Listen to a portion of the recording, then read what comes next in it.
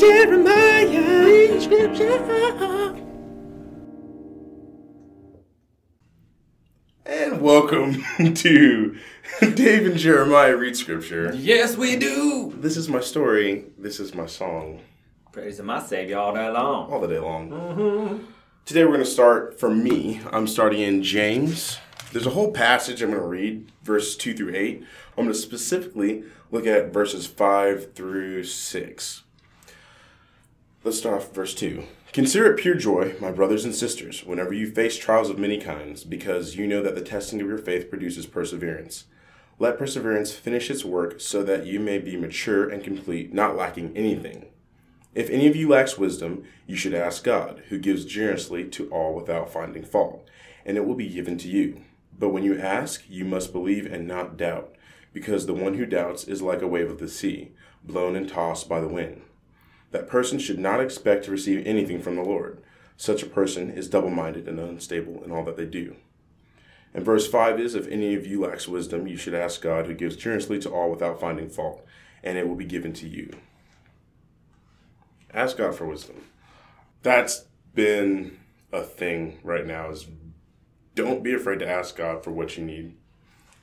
I'm not trying to ride on what you talked about yesterday. No, do it. That is definitely a big thing, because you'll get to points in life where you don't know what to do. And you'll be like, I'm doing what I'm supposed to. Or these are some things that I'm wanting to do. But it's vital that you stop and ask God for wisdom. How am I supposed to attack this situation? How am I supposed to affect this relationship? How am I supposed to do anything in this life? Because if you don't stop and ask the source, what's going on? What am I trying to do? What do you need me to do? Because at times you could just be really running around trying to do your own thing. When you get to where you're doubting, if you start asking God, you're like, hey God, can I do this? Can I have this? Like, hey God, this is something that I desire. Let's go. What are we doing to get to that point? If it's like Stella came up to you and she's like, hey Dad, can I have this, donut? But she's like, my dad doesn't really want me to have a donut, and he doesn't really, you're not, why are you asking? That's the biggest thing. Why are you wasting your time asking for this thing that you don't think you can have or you're deserving of? Because that's a huge thing. That's the big thing to me that stands out, especially when he says, ask for wisdom and he'll give it abundantly without finding fault in you. I think a lot of people skip over that because we all struggle with what you're exactly talking about, this is dumb. He's not going to waste his time helping me in this thing or whatever. He's not going to find fault ever at all. At all, because you're his child. He loves you. You are something that he created. You are a person and a being and a spirit that he created and loves entirely. He gave his only begotten son for you. There is nothing you can do to separate yourself from the love of God. And if that's the case, why can't you confidently walk up in that courtroom and be like, hey, I'm going home with this, I'm going home with this, and I'm going home with this. And he's going to knock on that. Doot, doot. Court is adjourned. We're going. Let's go. We're getting to you as soon as possible. Do not be afraid to walk in the freedom of having what is needed for you. Yeah. And look, and one of the things that I think in that book that always stood out to me in that portion was taking time to figure out if I think he would find fault. Mm-hmm. You know what I mean? I don't think any of us... it took me a long time to actually pause and think about it like that. Okay, I'll just ask God for wisdom. But, okay, pause for a second. Do you think he's going to give you what you're asking for? Mm-hmm. If there's any doubt in there, is it because of you? Are you doubting, I just did this thing. I just cussed this lady out at work, and I just was shady on this thing, and I had to lie to that one dude so he didn't get mad at me because I was supposed to do the thing I forgot about. So we always judge ourselves on all the stuff that we've done, and we figure, he's the ultimate judge. He's got to be judging us. What if he's not? What if the blood of Jesus covered all that, and he's telling us, ask me, and I'm not going to find fault in you?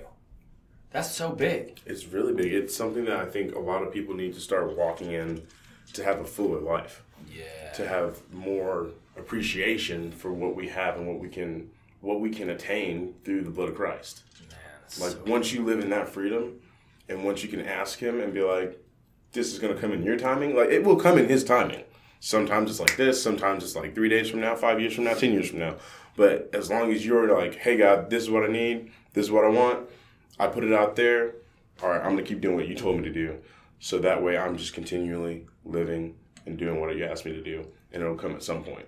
Like, you need to be okay with that and not doubt that. Because of that last verse, such a person is double-minded and unstable in all they do. Don't be double-minded and unstable in all that you do. And notice where it starts. Think about this. He wasn't talking about everything in life. Oh, that's true. That's another thing I pointed out too. Right? Is wisdom. Like knowing what to do. And think about what he says there. All he's saying is that if you ask God for wisdom and then you doubt that he's going to give that to you, that alone shows that you're double-minded in everything. Yes. Because wisdom is something that you shouldn't even doubt about. It's just Why like... wouldn't he give it to you? Yes. Oh my gosh. Oh, marinate in that one. That's rough. I'm going to stop there. Solomon, all he asked for was wisdom. Yeah. And God was like... Wow. And the things that he did with that. Just that. Holy smokes. So good, man. So I came in here thinking I was going to do one thing, and then as we're talking, I'm like, nope, we're doing something else. Cool. So this has been on my heart for me personally. So I'm not necessarily sharing something I've studied. Like, I'm going to share X scripture today. Mm-hmm. It was very much like God brought me to it a few weeks ago, and I've kind of been marinating in it for my own kind of things I'm going through. Starting in the book of Daniel, there's a story about where he has this crazy dream, and he's legit shaken by it. And he asked God the next morning, you got to give me wisdom on this thing. Like, I got to know what this means, because there's some treacherous things that I saw, and I want to make sure to protect those I love, protect our country, protect our city. Please give me wisdom. So he fasts and prays for 21 days. On day 21, this angel shows up. It's like, hey, hi, yeah, sorry for the delay. But the moment you prayed, I was sent from heaven with the answer. But this big, huge demon called the Prince of Persia, who's ruling that particular area of the air in the spirit, held me and bound me from getting to you until God sent the archangel Michael to come down here to loose me and free me to come to you with this answer. Number one, it shows a big spiritual battle for stuff we ask for. That many times we think God's mean, God's angry at me, I'm not enough, I'm blah, blah, blah. And it's a straight up spiritual war for answers to get to us or not. Because remember, the devil's absolute number one purpose is to separate us from God. If he can just get us thinking any sort of anything that causes distance, that's the only thing that makes him even the slightest bit accomplished. Why is this so vital? Because the words the angel used, and there's different translations. Some things say, set me free, and some say loosed and whatever. But the interesting thing is, in different translations, it's the same words in Daniel that are used by the angel that Jesus uses in Matthew, where he says, I'm about to give you the keys to the kingdom of heaven. Now, this is literally like somebody having a Lamborghini and going, hey, I'm going to give you the keys to my Lambo. Yeah. And then him like dropping them in your hands and you being able to literally walk out the door and drive that Lambo wherever you want, right? Like, that's legit. That's legit. Here's the keys to the Lambo. It's not figurative, right? Like, he literally hands them to you. So that's what Jesus is doing right now. About to give you the keys to the kingdom. Whatever you bind on earth is bound in heaven. He gives a bridge and a relation to what happens in the physical and what happens in the spiritual, right? Then he says, whatever you loose on earth will be loosed in heaven. Think about the words the angel said. I was sent from heaven immediately, but this demon bound me, wrestled me, tackled me, got me down, bound me, because he's a big old dude, and I couldn't get to you until God sent his number one. The Bible says Michael, the archangel, is the number one. Mm-hmm. He sent his number one to come down, to free that answer, to come down and give it to Daniel. How many things have we prayed for that are bound up? Like we just said, Lord, give me wisdom, right? Have we said, Lord, I bind confusion because you said that confusion is not of you, so I bind it in Jesus' name. When you say it here on earth, those words become things and release the powers of heaven to do what you've asked in the Spirit. So, that principle is vital because Jesus didn't say, hey, I'm about to give you something that's going to work sometimes. Think about that madness. He literally wasn't like, hey, dude, there's this trick I use sometimes. I mean, once in a while, like at least 30% of the time, we crush. I have this car that'll start like once in a while. It'll stop on me every 3 out of 10 jumps. You know what I mean? Like that's the type of car I drive. But he literally said the keys to the kingdom of heaven. Mm-hmm. That is a big, heavy statement. Mm-hmm. So what have we asked for? Have we asked for provision? Have we asked for healing? Have we asked for wisdom? Have we asked for an answer to a situation? Have we asked for direction? Have we asked for guidance? Have we asked for the idea that God will give us to bring in the massive amounts of finances to change the world like we want? Have we asked God, who lead me to who has that money? Mm-hmm. But we're not hearing the answer. Could it be that answer was already sent? Mm-hmm. An angel was sent, the Holy Spirit coming on down, and here's the devil spinning your world, spinning the other worlds of other people around so crazily that it can't get to you. Are we binding up the enemy and loosing his answer?